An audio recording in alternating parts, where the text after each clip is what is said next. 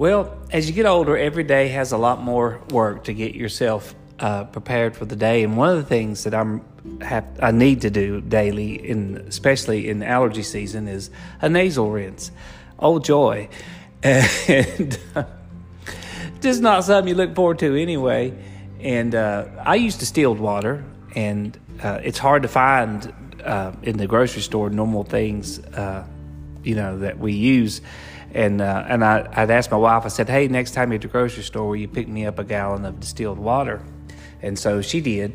It goes up on the shelf up high, so it's because I'm the one that reaches it and not my wife. And so I put it up high so I can get to it easy. But I do this early in the morning. And in the mornings, I wake up slow. I'm not one of those people that jump out of bed and just like, wow. It takes me a little while to get going. If you hear me do one of these devotions early in the morning, you'll notice I talk a lot slower. But at any rate, I opened the cabinet door to get down the distilled water, and I'm used to the thing saying distilled water and right on the label. And this time, it was 4 letters, and it was for that, the people that have to have that thing at night, the CPAP machines. Well, this one actually says CPAP on it, in big 4 letters, CPAP. But for the Joe Barrett that just woke up and seeing things a little blurry, I opened the door, looked on that thing, and I read it as the second letter being, instead of a P, an R. And I thought, no. And think about that a second, you'll know what I read. But anyway, we put a lot of stuff in our bodies that's not good. But the Bible says it's not what goes into a man that defiles a man, but it's what comes out of a man that defiles him.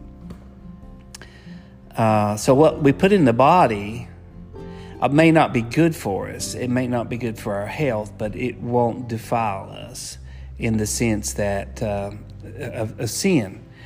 And but I tell you what will affect us is when we put things into our mind. Jeff Rowland yesterday in his teaching was talking about the eye gate, the flesh. It's one of the ways that we that the flesh brings stuff in, and then it can enter into our soul. And if we're not careful, it can go further, and it can defile us. The things that we expose ourselves to. And it's just like with anything else. You can have a little exposure, but repeated exposure to something can destroy you. Pornography's that way. And I have family and that I know, people that I love, that whose lives have truly been destroyed completely by what they have taken in to what they have allowed into their mind. And so it is a good thing. The Bible says if there's anything pure, if there's anything lovely, if there's anything honest, if there's anything of a good report, to think on these things.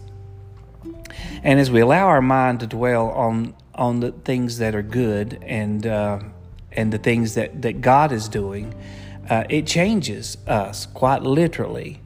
Instead of defiling us, it defines us. It makes us who we are.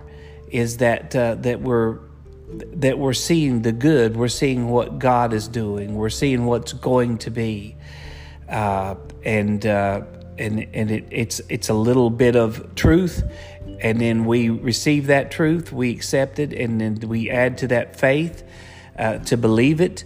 And to put it into practice. It takes faith to put truth into practice, and then we begin to practice it. And the next thing you know, the fruit of all of that turns out being something really wonderful.